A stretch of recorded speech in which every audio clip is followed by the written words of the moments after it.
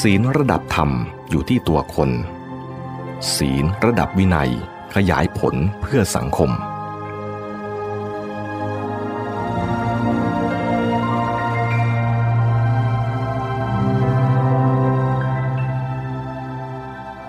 ศีลตามความหมายกว้างๆอย่างที่ใช้เป็นคำไทยนั้นกล่าวได้คร่าวๆว่ามี2ระดับ 1. ระดับทั่วไป 2. ระดับเฉพาะระดับทั่วไปได้แก่ระดับธรรมหรือระดับที่ยังเป็นธรรมคือเป็นข้อแนะนำสั่งสอนหรือหลักความประพฤติที่แสดงศัพท์บาลีใช้คำว่าเทสิตะคือแสดงให้รู้เข้าใจ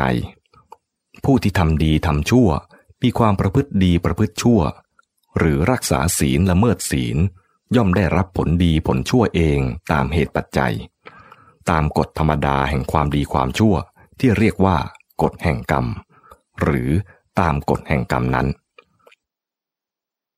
ศีลระดับที่2ระดับเฉพาะได้แก่ระดับวินัยหรือระดับที่เป็นวินัยคือเป็นแบบแผนข้อบังคับที่บัญญัติคือวางหรือกำหนดขึ้นไว้ศัพท์บาลีใช้คำว่าปัญญัตตะเป็นทำนองประมวลกฎหมายสำหรับกำกับความประพฤติของสมาชิกในหมู่ชนหรือชุมชนหนึ่งโดยสอดคล้องกับความมุ่งหมายของหมู่คณะหรือชุมชนนั้นโดยเฉพาะผู้ละเมิดบทบัญญัติแห่งศีลประเภทวินัยนี้มีความผิดตามอาญาของหมู่ซ้อนเข้ามาอีกชั้นหนึ่งเพิ่มจากอกุศลเจตนาที่จะได้รับผลตามกฎแห่งกรรมของธรรมชาติเมื่อพิจารณาตามหลักนี้จะเห็นได้ว่าสังคมวงกว้างคือหมู่มนุษย์ทั้งหมดมีสภาพต่างกันไปทั้งโดยกาลและเทศะตกอยู่ใต้อิทธิพลของภาวะเปลี่ยนแปลงทางสังคมเศรษฐกิจและการเมืองเป็นต้นซึ่งแปลกกันไปตามถิ่นตามยุคสมัยการที่จะวางบทบัญญัติเกี่ยวกับศีลในส่วนรายละเอียดลงไว้เป็นแบบแผนอย่างเดียวกันตายตัวโดยอาญาอย่างที่เรียกว่าวินัยนั้นไม่ใช่ฐานะที่จะพึงกระทำเพราะไม่อาจให้สังคมทุกยุคทุกสมัยทุกสภาพแวดล้อมดำรงอยู่ได้ดีและมีสภาพเกื้อกูลด้วยประมวลบทบัญญัติที่มีข้อปลีกย่อยอย่างหนึ่งอย่างเดียวกันทั้งหมดดังนั้นสำหรับสังคมมนุษย์ทั่วไปพระพุทธศาสนาจึงแนะนำสั่งสอนหรือเสนอหลักธรรมหมวดที่นิยมเรียกกันว่าศีล5ไว้เป็นข้อกำหนดอย่างต่ำหรือหลักความประพฤติอย่างน้อยที่สุดในระดับศีลเลยจากนั้นขึ้นไปก็มีศีลในกรรมบทคือกุศลกรรมบท7ข้อต้นหรือศีลที่เป็นองค์แห่งมรรคได้แก่สัมมาวาจาสัมมากัมมันตะและสัมมาอาชีวะซึ่งเป็นหลักของศีลอย่างกว้างๆศีลอย่างนี้พระพุทธเจ้าทรงสอนตามฐานะที่มันเป็นธรรมคือคำแนะนำหรือหลักความประพฤติซึ่งเมื่อปฏิบัติหรือไม่ปฏิบัติ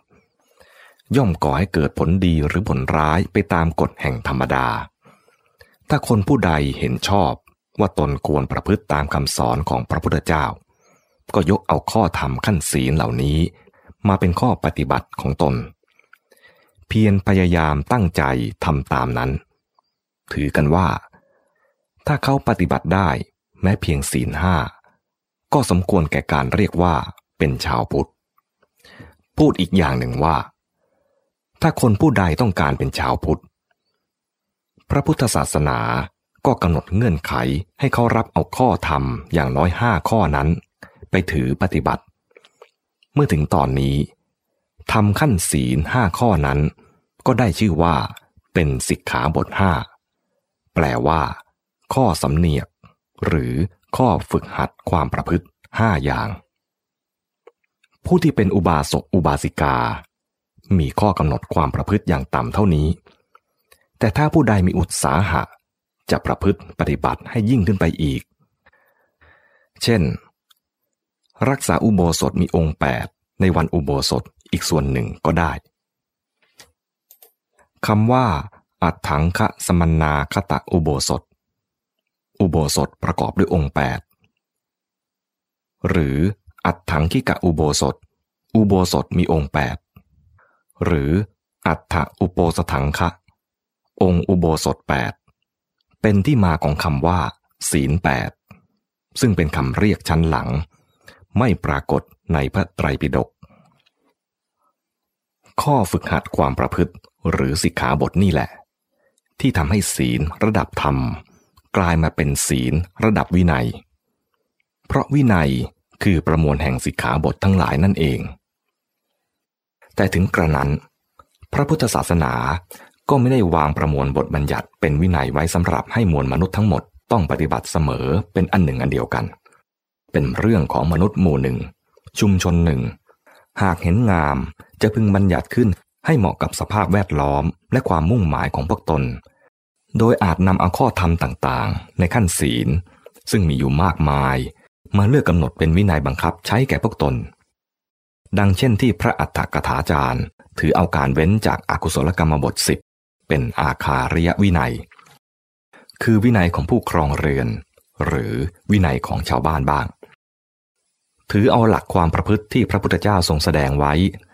ในสิงคาลกสูตรเช่นการเว้นอคติ4การไม่เสพอบายมุข6และความสัมพันธ์ตามหลักทิศ6เป็นต้นว่าเป็นขิหิวินัยคือวินัยของคฤหัสถ์บ้างซึ่งตรงกับอาคาริยวินัยนั่นเองหมายเหตุเชิงอัดอัตถกถาที่กล่าวอย่างนั้นคือสุมังคละวิลาสินีหลักที่ตรัสไว้ในสูตรนี้คือการละกรรมกิเลส4การเว้นอคติ4การไม่เสพอบายมุข6หลักทิศ6รวมถึงคำสอนเรื่องมิตรแท้มิตรเทียมการจัดสรรทรัพย์เพื่อใช้สอยและสังฆะวัตถุ4คำกล่าวของพระอัฏฐกถาจารย์นี้อาจเกิดจากการที่ชาวพุทธได้เคยยึดถือกันอย่างนั้นก็ได้แม้ชาวพุทธในปัจจุบันก็น่าจะทำตามแบบอย่างนี้โดยคัดเลือกเอาธรรมขั้นศีลทั้งในสูตรนี้และในที่อื่นๆเช่นอุบาสกธรรม5เป็นต้นมากำหนดเป็นวินัยของพวกตนถึงแม้ไม่อาจให้เป็นวินัยของชาวพุทธทั้งมวลจะกำหนดเฉพาะถิ่นเฉพาะกลุ่มเฉพาะชุมนุมของพวกตนก็ยังดี